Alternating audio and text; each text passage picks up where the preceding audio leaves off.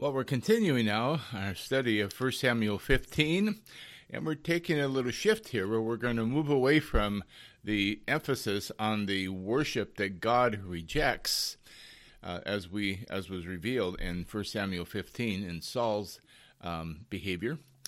And we're moving now towards the worship that God accepts. We're taking the positive side of this now and the application thereof. So let me just begin by saying that the devotion of the Father to the Son is a level of devotion that would be something we could not grasp with our human minds. And it's a mutual devotion, of course, the devotion between the Father and the Son and the Father. And the fact that the Father sent his Son into the world, that the Son became incarnate, or as T.F. Torrance had put it, the humanizing of God in order to redeem humanity, is also way beyond our imagination. I mean, it's a salvation that is beyond our greatest or wildest imaginations. It's beyond our ability to conceive, even though we are called to grasp the revelation nonetheless. We are called to not only grasp it, but to embrace it, and to embrace it in its fullness, and also to experience it in this present life.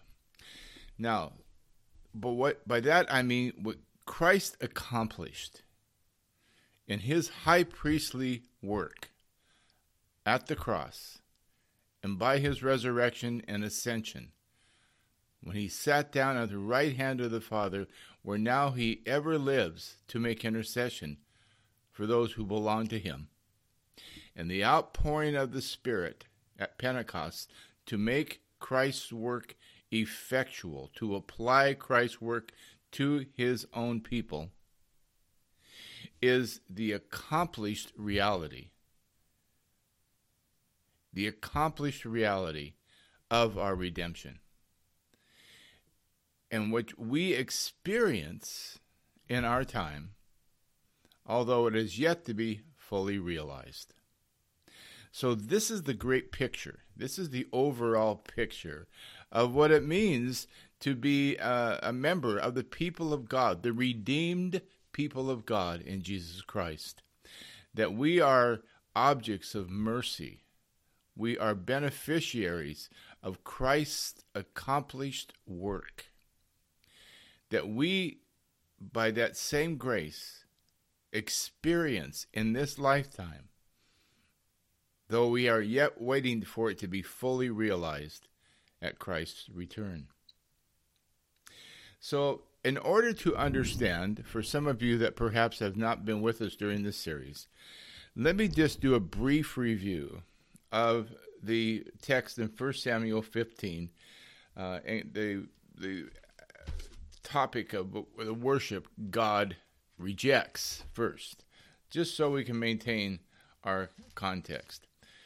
1 Samuel 15 is a narrative about God, through the prophet Samuel, commissioning the first king of Israel, Saul, to wipe out the Amalekites, a people who were utterly given over to evil, as was manifested by the fact that they were devoted to being an obstacle in every generation to the redemptive purposes of God in Israel.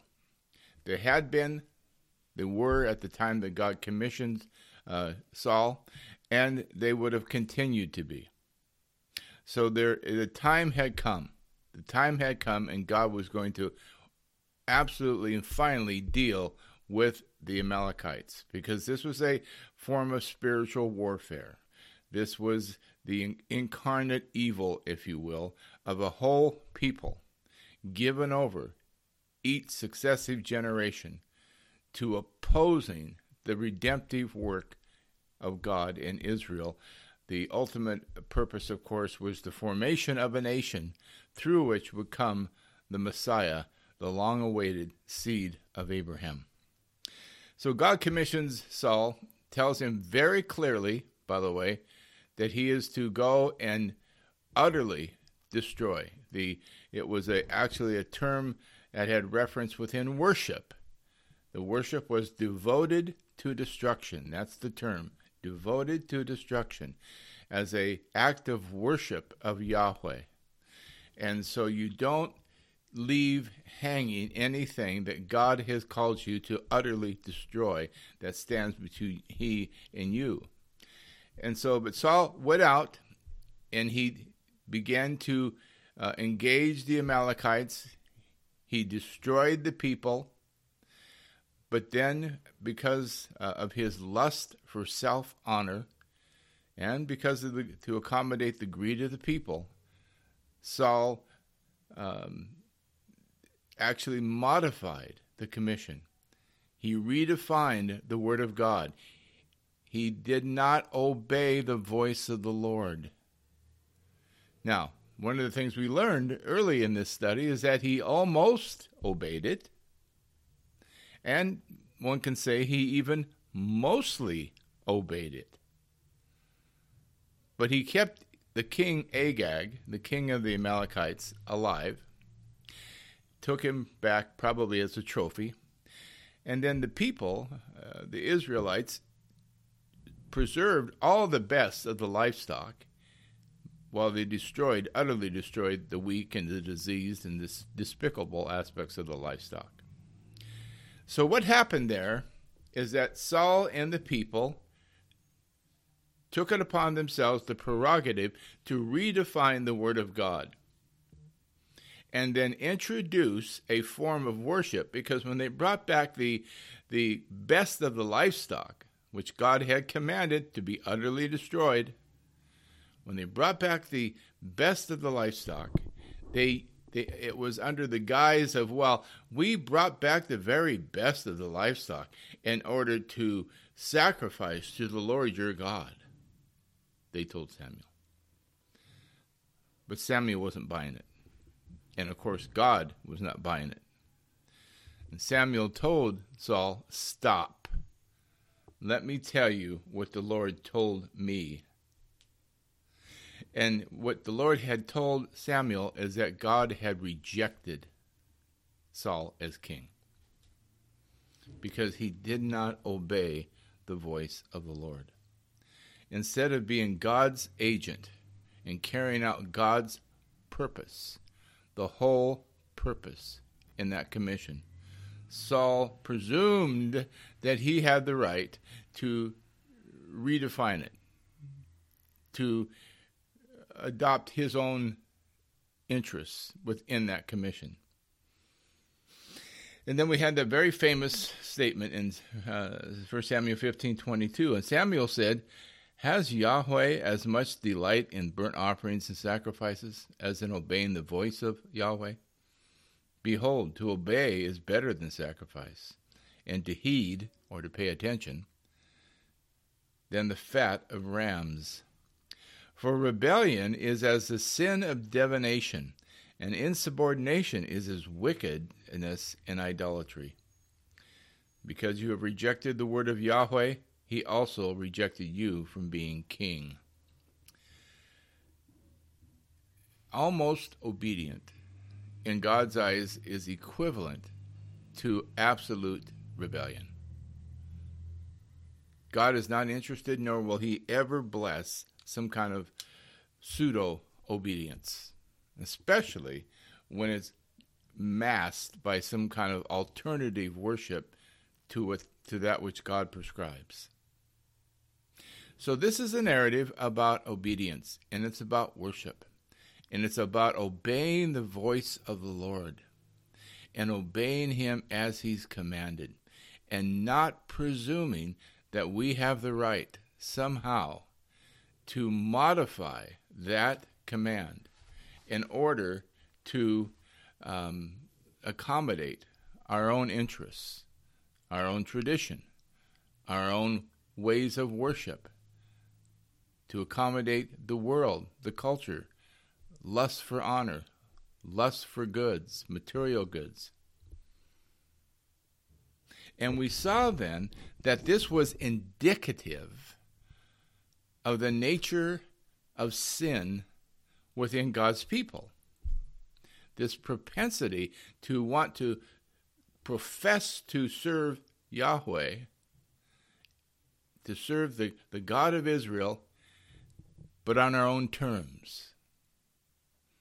And we discovered that that goes all the way back to Adam in the garden, when he listened to the voice of his wife, just as Saul listened to the voice of the people instead of the voice of the Lord. And Adam modified the clear word of God to not trespass and did it. And of course, that was manifest in the violence between Cain and Abel. And then we saw also that it actually was a prominent in Abraham's life, even faithful Abraham. Instead of waiting to follow the promise of God that Sarah would one day bear a son, bear an heir, he and Sarah decided they could come up with a plan of their own, and that included Hagar. And after Sarah was pregnant, that became a problem, as you recall. So there's this propensity to hear the clear word of God. And this is the principle here. This propensity to hear the clear word of God and then to modify it or change it to accommodate our own thinking, our own traditions, our own personal interests, and then claim, even towards God, that we obey the voice of the Lord. We obey the voice of the Lord when it's obvious that we're not. Now, this sin, of course, that was personified in Saul's actions and in his character, carried forth, we discovered, into the wilderness generation of Israel, where they heard the voice of God and hardened their hearts repeatedly. And then we saw in the New Testament that this was still the apostate religious structure of Jerusalem at the time, as led by the Pharisees.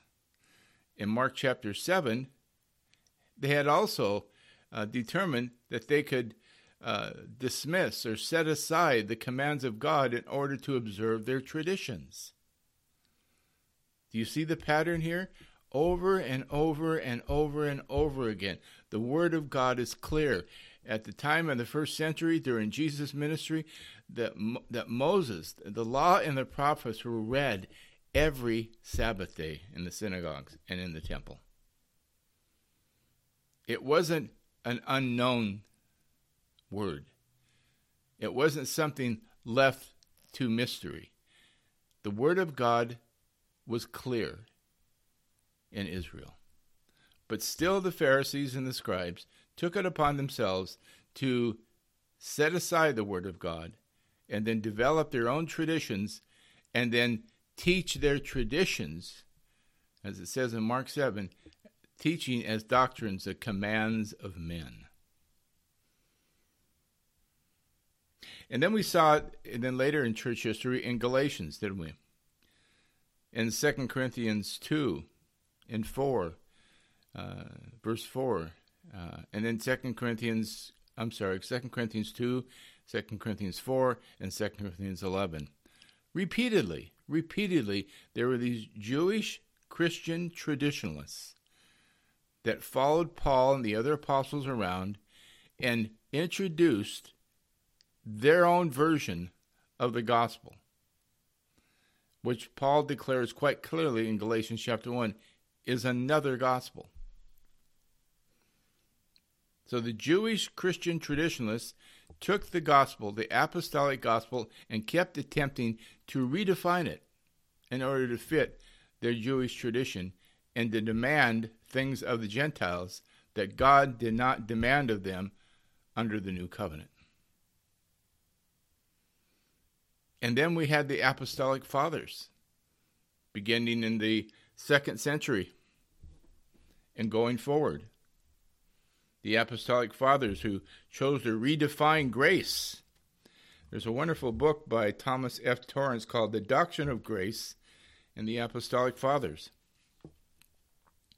where he says, quote, grace by its very nature in the thought of the New Testament must be the absolutely predominant factor in faith, else it is not grace. In the Apostolic Fathers, grace did not have that radical character. The great presupposition of the Christian life for them was not a deed of decisive significance that cut across human life and set it on a wholly new basis grounded upon the self-giving of God. What took absolute precedence was God's call to a new life in obedience to revealed truth.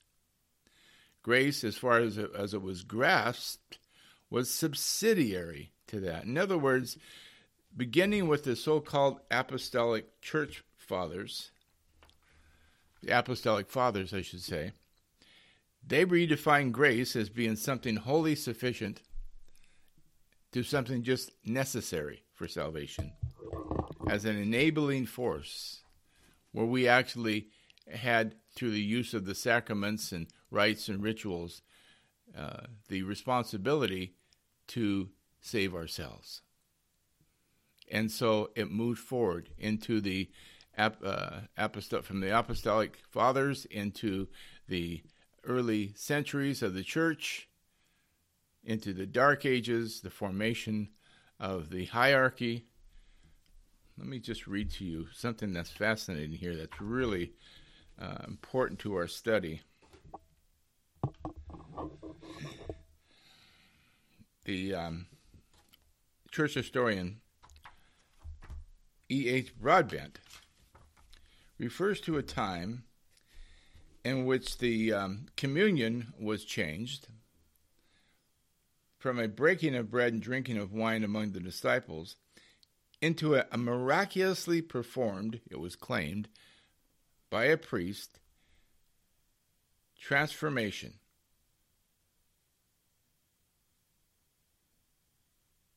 It intensified the distinction between the clergy and the laity, he says, and that the growth of a clerical system, instead of the members of the fellowship caring for one another, serving one another, exercising their spiritual gifts,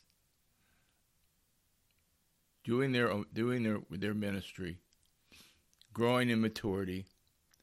Suddenly there was this clerical system where there was an elevated clergy again. The growth of a clerical system under the domination of bishops was substituted a human organization of religious forms for the power and working of the Holy Spirit and the guidance of the Scriptures in the separate churches. Stick with me now. This is really important because it has such serious application to our day. What we're dealing with here is a principle that we must wake up to. We must be, in these last days, we must be awake to this. That redemptive history is defined by God's people choosing a path of pseudo-obedience, alternative worship, a worship that God rejects, and going on as if everything was just fine.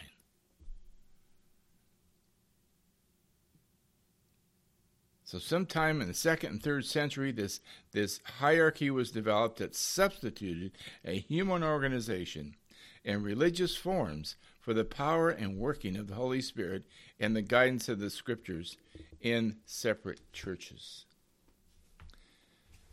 It's what Jaroslav Pelikan says in his book, The Emergence of the Catholic Tradition. It's what he refers to as the reinstatement of the, let me turn there, the reinstatement, hold the side of your chair, the Levitical priesthood. Now this is very important to hold on to because I'm going to get into that in just a minute.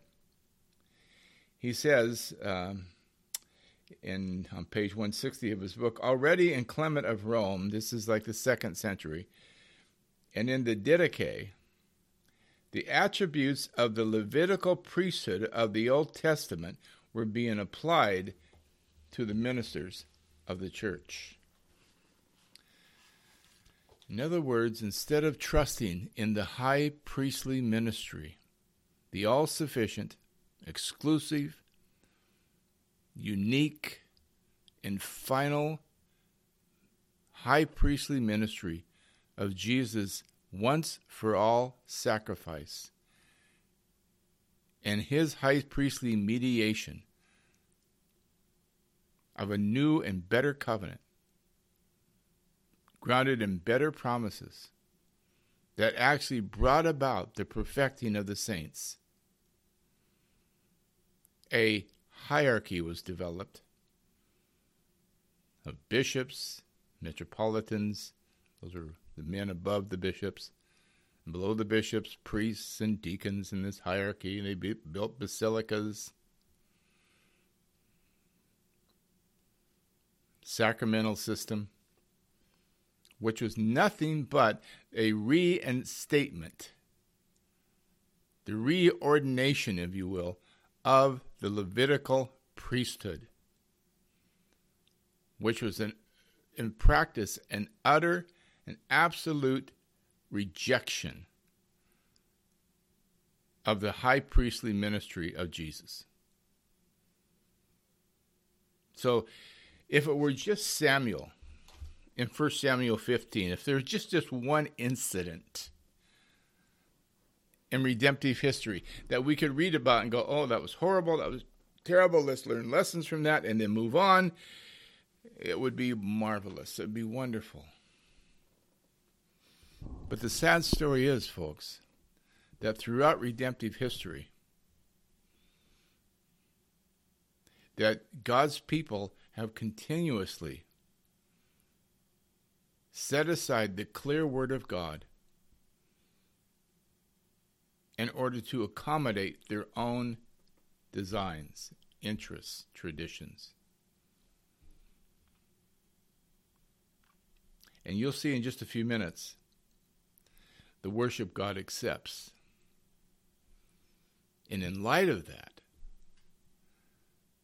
you'll understand better how and why God utterly rejects anything other than that. There is one more example I want to give you, and that is during the Reformation. I started out early reading Luther's basic writings. It was very important reading to me, very helpful to me. I did not understand grace. I did not understand faith. I had to discover those things and work it out for myself. I was in a denomination that did not teach well. And so I had a lot of, I do today. There are a lot of good things that came out of the Reformation. A lot of very important things. The Reformation, like so many other things, got off to a God-inspired, God-honoring beginning. But then something happened. And that something was the need to accommodate the state church. In his book, The Anabaptist Vision, church historian Harold Bender says this, quote, "May it not be said that the decision of Luther and Zwingli to surrender their original vision was a tragic turning point of the Reformation? Professor Karl Mueller, one of the keenest and fairest interpreters of the Reformation, evidently thinks so, for he says, quote, the aggressive, conquering power which Lutheranism manifested in its first period was lost everywhere. At the moment, that's how quickly it can happen, folks, at the moment when the governments took matters in hand and established the Lutheran Creed, over and above devotion to the clear Word of God. That is to say, when Luther's mass church concept was put into practice, the state church, where the people of God were no longer defined by regeneration and the work of the Spirit, but by infant baptism, confirmation, and church attendance, citizens of the state, unregenerate church state.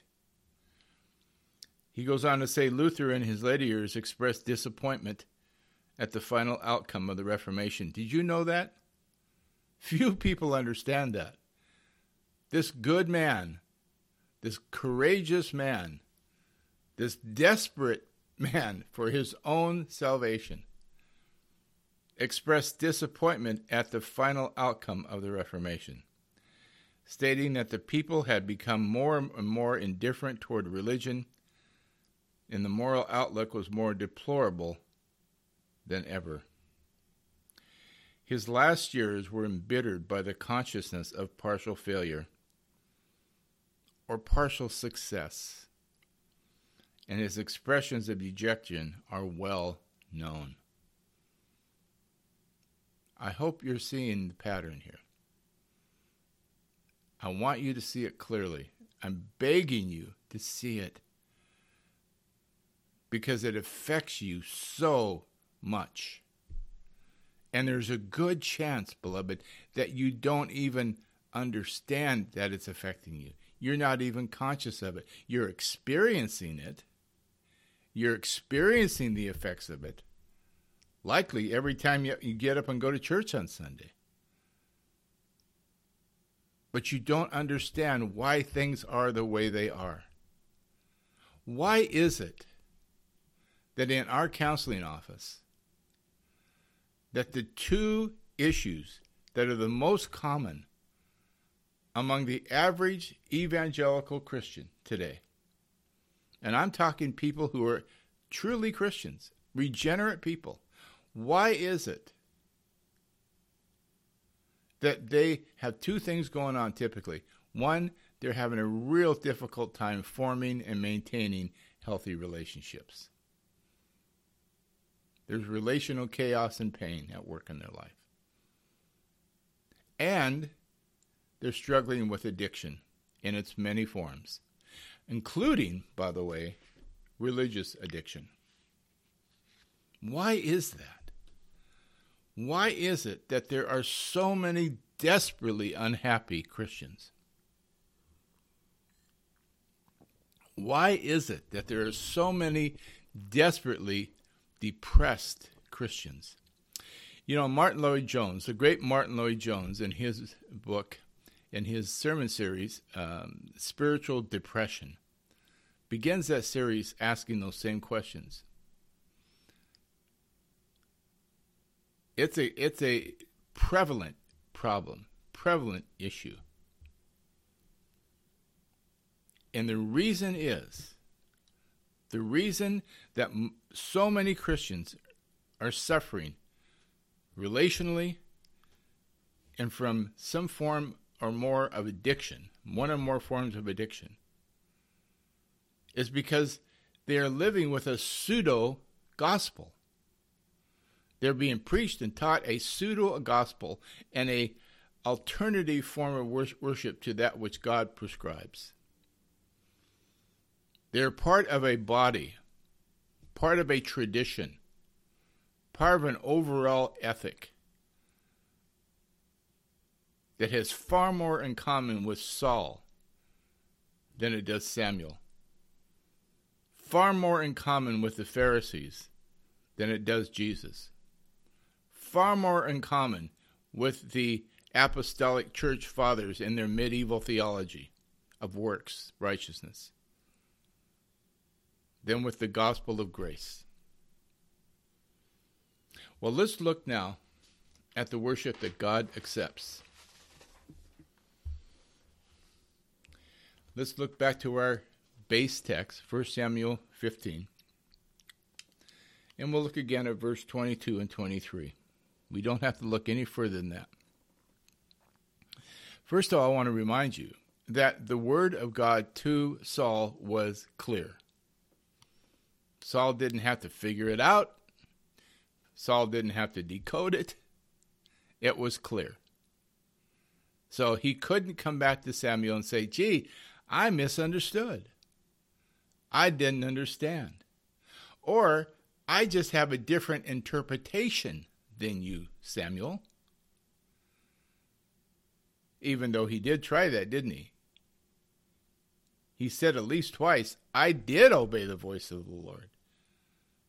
And today, he would argue, just because I don't do it the way you do it, Samuel, doesn't mean that I'm not being obedient. See?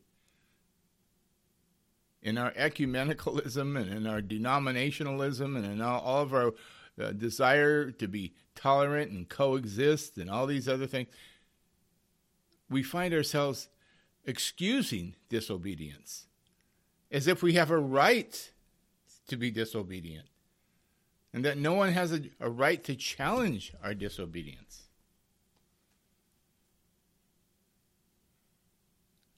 I attended a rather liberal seminary for 2.5 years. Boy, what a journey that was. I stood out like a sore thumb, me and a half a dozen other students. And they were very clear in their own minds that they had every right to distort and twist and pervert the Word of God in order to fit their philosophy. And the more we reasoned with them, the more I and others reasoned with them, the more they dug in. They were beyond reason. They were beyond consideration. And when I would try to defend the gospel in front of them, or even something as basic as the bodily resurrection of Christ, students would think that I was just being arrogant. I was being simple-minded. I was being a fundamentalist, or whatever other pejorative term they could come up with at the time. Eventually, I left that seminary, of course, and finished my degree work at an evangelical seminary that at least held to the basic doctrines of the faith. But my point is that this is so prevalent, and people today still think they have the right to twist and distort the Word of God and then claim they're being obedient.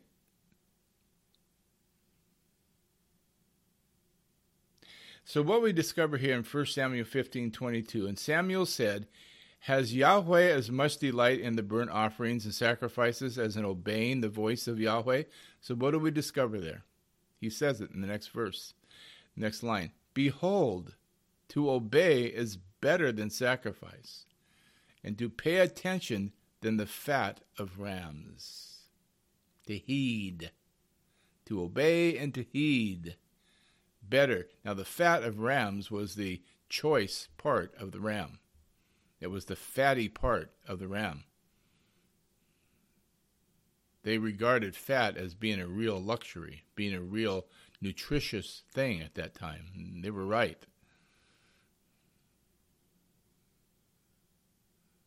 And so he was saying here, to heed or to pay attention was better than the choicest part of the sacrifice. For rebellion is as the sin of divination, and insubordination is as wickedness and idolatry. Because you have rejected the word of Yahweh, he has also rejected you from being king. So we begin our understanding of the worship that God accepts as understanding that obedience, and please underline that, write that word down, obedience is the essential aspect of true worship. An obedience that encompasses the entirety of our life, not just in our quiet time in the morning or not just when we're at church, but the entirety of our life. Obedience is the essential element in true worship. And to heed or pay attention, that's another important phrase, to pay attention Is it better than the offering of the choice, first, or the best of any of your material resources to God? It doesn't do any good to write a big offering check if you're not paying attention to the Word of God. To listen or to hear biblically is to obey. So it does no good to just hear if we don't obey. In fact, that's not even, in a biblical standard, it's not even hearing. Let me give you a few texts to support that. One of the more famous ones we find in James. James chapter 1, verse 19. He says, "Know this, my beloved brothers, but everyone must be quick to hear, slow to speak, and slow to anger. For the anger of man does not achieve the righteousness of God. Therefore, laying aside all filthiness and all that remains of wickedness, in gentleness receive the implanted word, which is able to save your souls." Now listen carefully. "But become doers of the word, and not merely hearers who delude themselves. For if anyone is a hearer of the word and not a doer, he is like a man who once looked at himself in a mirror, and once he has looked, has gone away, he immediately forgot what kind of person he was." And so this principle that to hear is to obey, and if we're not living a life of obedience, it's because we have not yet heard the Word of God. Now we may be listening, we may hear the words, but we haven't heard the Word of God. He says in Revelation chapter 3, the risen Christ says this in verse 3, "So remember what you have received and heard, and keep it, and repent. Therefore, if you do not wake up, I will come like a thief, and you will not know at what hour I will come to you." These are serious times. These are sobering times. But they are also very joyful times, very invigorating times, very spiritually healthy times for those who actually hear and act upon the Word of God in obedience. So obedience to the clear Word of God, and obedience which encompasses the entirety of one's life, and to pay attention, is to hear. And to obey, I told you in the very first episode, is to see things as God sees them and bring our conduct into accord with that reality. Now, I'm going to spend the balance of our time speaking to you about obedience, because obedience undergirds all authentic worship. So the worship that God accepts is that worship which is grounded in obedience to the clear Word of God.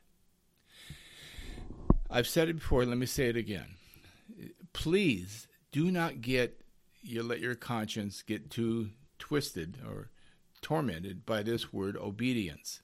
What I'm not talking about is some kind of quantitative external piety where obedience is measured by what we eat, or how we dress, or how many times you go to church during the week, or even how many times you read your Bible during the day, or any of these kind of human rules that get so easily put upon us. Some of you may even be living with some kind of religious trauma where you've had to suffer under that kind of legalistic approach to the gospel. And so keep on listening, because what I'm going to give you now is a definition where you can come to understand the singular obedience that God commands. The singular obedience that God commands, in which all other obediences flow. There is a singular obedience, the fount of which all other obediences flow. And those obediences are not grievous. They're not burdensome. They flow out of a heart of love for God and sacrificial service to others. That is part of the new covenant, where the law is written in our hearts and our minds and no longer on tablets of stones. So we're going to discuss this singular obedience now, which serves as the fount out from which all other obedience flows. And to do that, we're going to look at the book of Hebrews in the time that we have left here. We're going to run out of time, so we'll have to do part 2 of this, but let's finish part 1.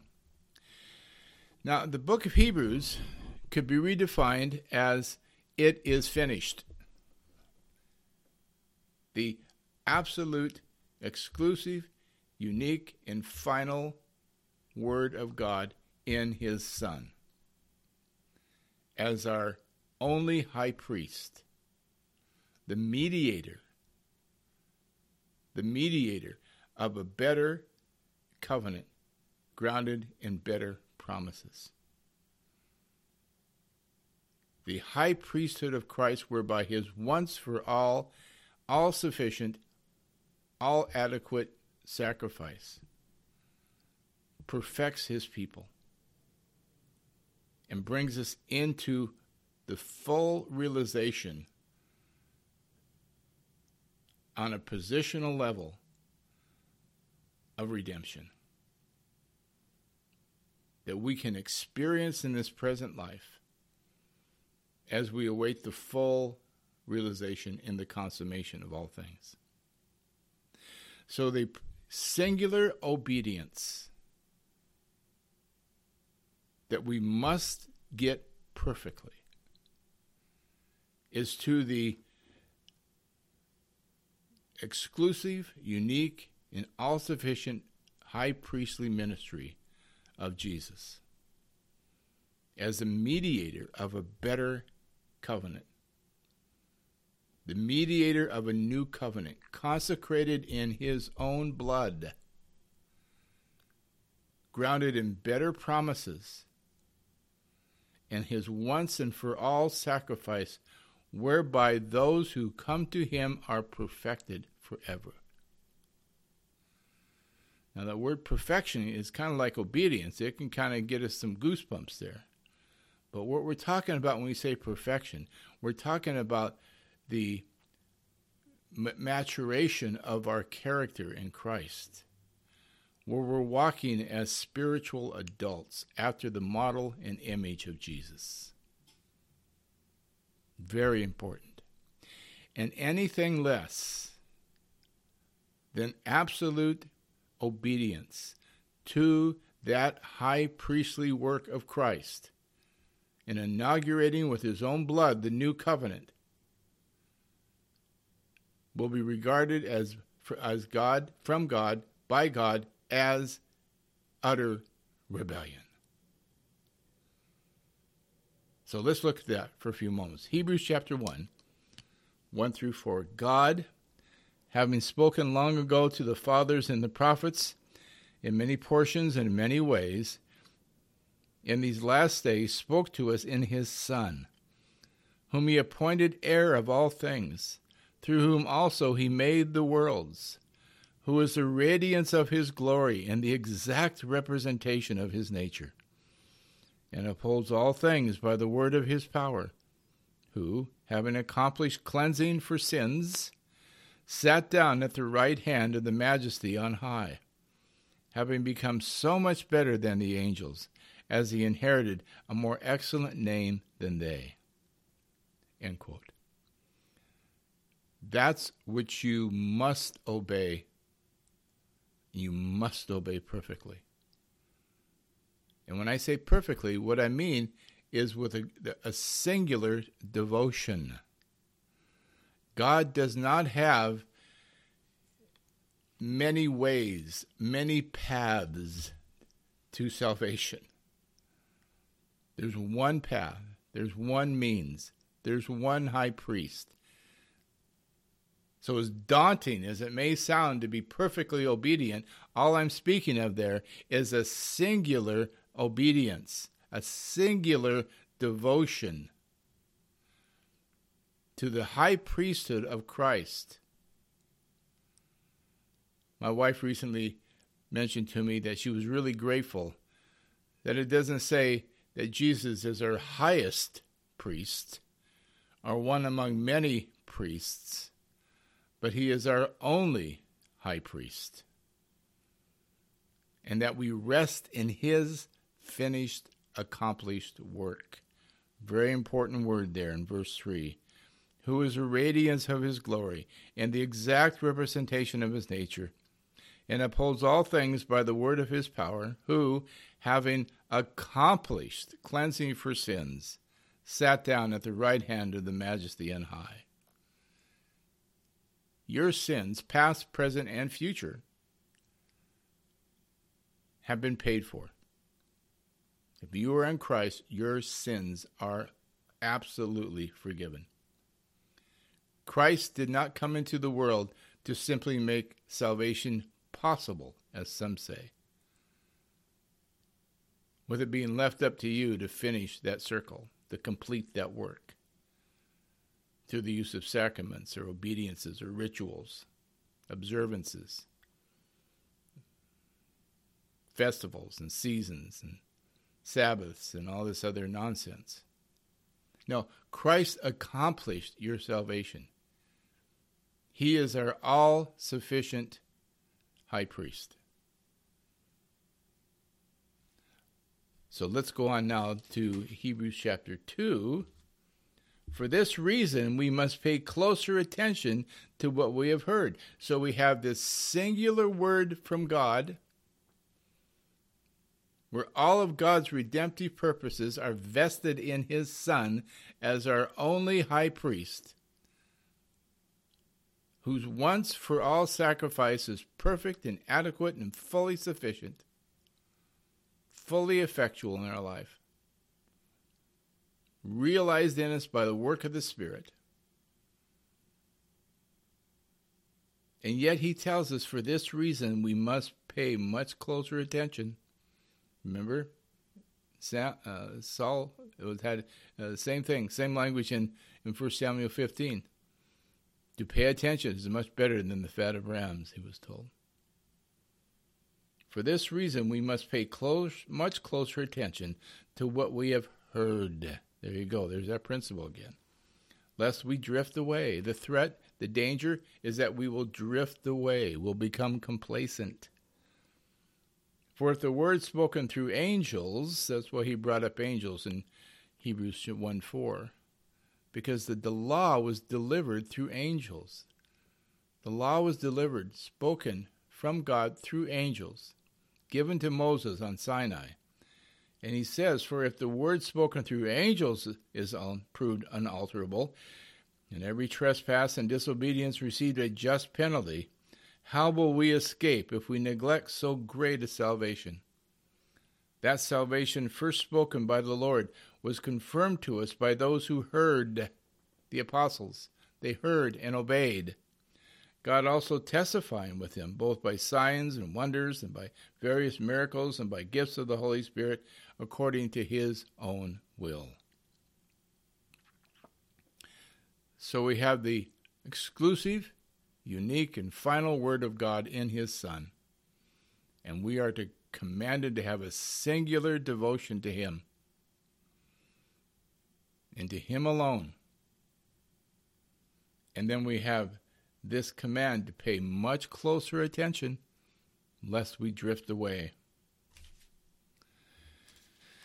And by the way, in Hebrews chapter 3, we hear this admonition repeatedly, quote, today if you hear his voice, do not harden your hearts as when they provoked me, as in the day of trial in the wilderness, where your fathers tried me by testing me, and saw my works for 40 years.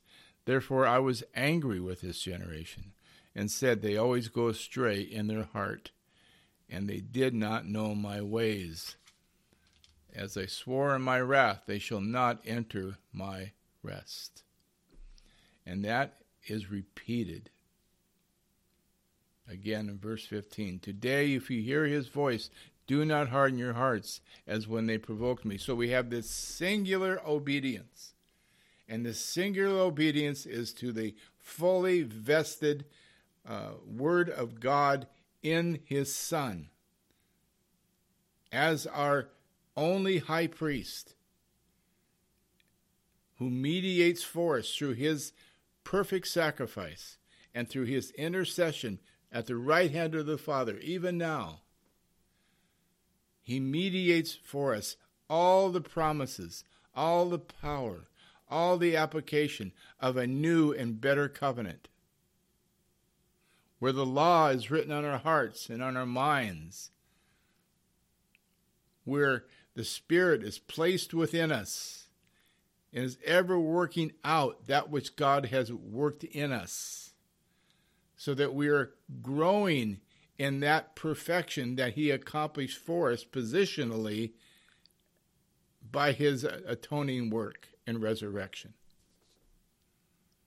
The Spirit is at work applying the redemption that Christ has purchased on our behalf. And we are in an experiential relationship with that redemption in the present life, in the now, though not yet.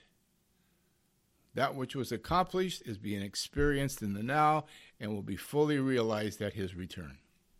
And all of that is the work of the Spirit. We don't need to go back to the law.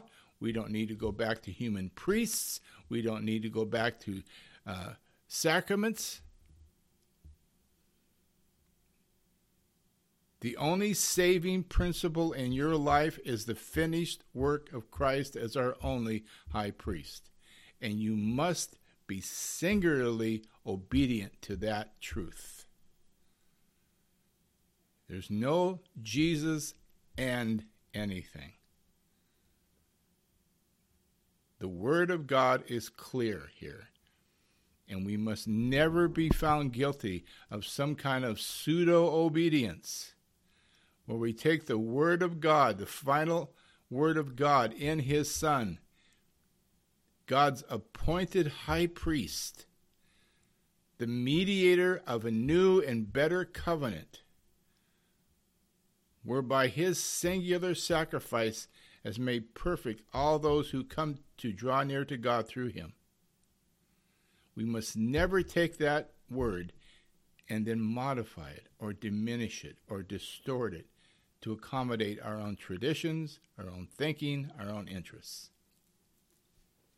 Do you realize, put your seatbelt on here, do you realize that the two dominant forms of theology and evangelicalism, dispensationalism and covenant theology, both do just that? I know that's a bold statement, and it may rattle some of you, and some of you may just never listen to me again after that. But I hope you stick with me, because I'm not offering you my opinion. I'm giving you the clear Word of God. Any system, any theological system that diminishes or distorts or sets aside the new covenant is a false system. It is a distorted system. It is pseudo-obedience offering you an alternative form of worship, and that is exactly why, with those two dominant theologies within evangelicalism, most Christians are abiding by one or more or the two of those at the same time. They are espousing beliefs that belong to a system and not to the Word of God. But they've been told it is the Word of God. Listen, theological systems are designed by men, formed by men, in order to advance the interests of men. They take the Word of God and twist it and distort it and proof text it and then tell you that it's the authoritative Word of God. But it's not. It's simply not. And any system, let me say it again, that minimizes the exclusive, unique, final, and all-sufficient work of Christ in his high priestly ministry, in which he mediates a new and better covenant, a covenant that he consecrated in his own blood, Any system that seeks to distort that is a false system. It is pseudo-obedience. It is pseudo-worship that God rejects. And you must stay true to the worship that God accepts. And the worship that God accepts is obedience, a singular devotion to his Son in his high priestly ministry on your behalf. Hallelujah. That's so powerful. That's so life-transforming. Let me give you just another quick references in Hebrews chapter 8 here. He says in the middle of this letter, quote, "Now the main point in what is being said is this.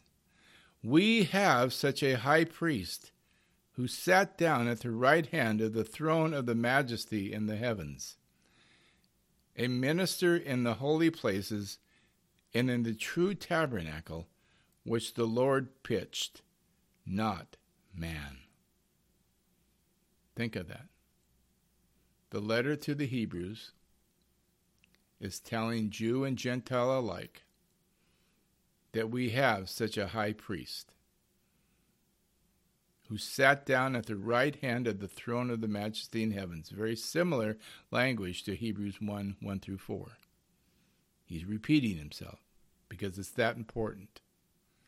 The fact that he sat down at the right hand of God says he's a high priest whose work is accomplished. The Levitical high priest could not sit down. There were no chairs in the Holy of Holies. His work was never done. He had to go back year after year, time after time, with blood not of his own, and make sacrifices and atonement for the sins of the people. But Jesus, as our high priest, has made it once for all, permanent, all-sufficient sacrifice, and he has now sat down at the right hand of the throne of the majesty in the heavens, a minister, our only minister, in the holy places, and in the true tabernacle which the Lord pitched, not man. Listen, there are no tabernacles, there are no temples, there are no holy places, there is no sacred buildings.